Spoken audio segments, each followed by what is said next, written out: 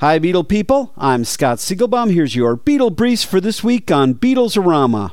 Paul McCartney will read parts of Shakespeare's The Two Gentlemen of Verona on September 25th in Santa Monica with a little help from his friends Tom Hanks, Rita Wilson, William Shatner, and a host of other A-listers. It's part of the annual Simply Shakespeare benefit. It's all done in fun, and tickets are $1,500 each.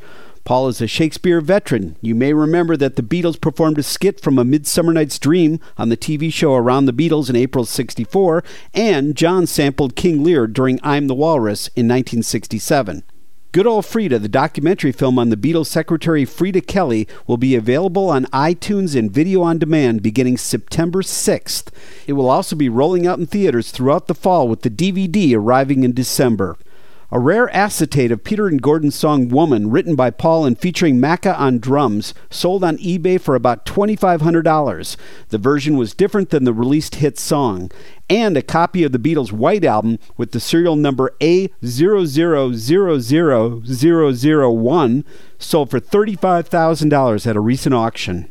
And finally, Paul's new album may be released sooner than we thought. No announcements yet, but we're hearing October. Check out rare Beatles-signed artwork as well as famous Beatle photographs and animation at rockartshow.com. I'm Scott Siegelbaum for Beatles-orama.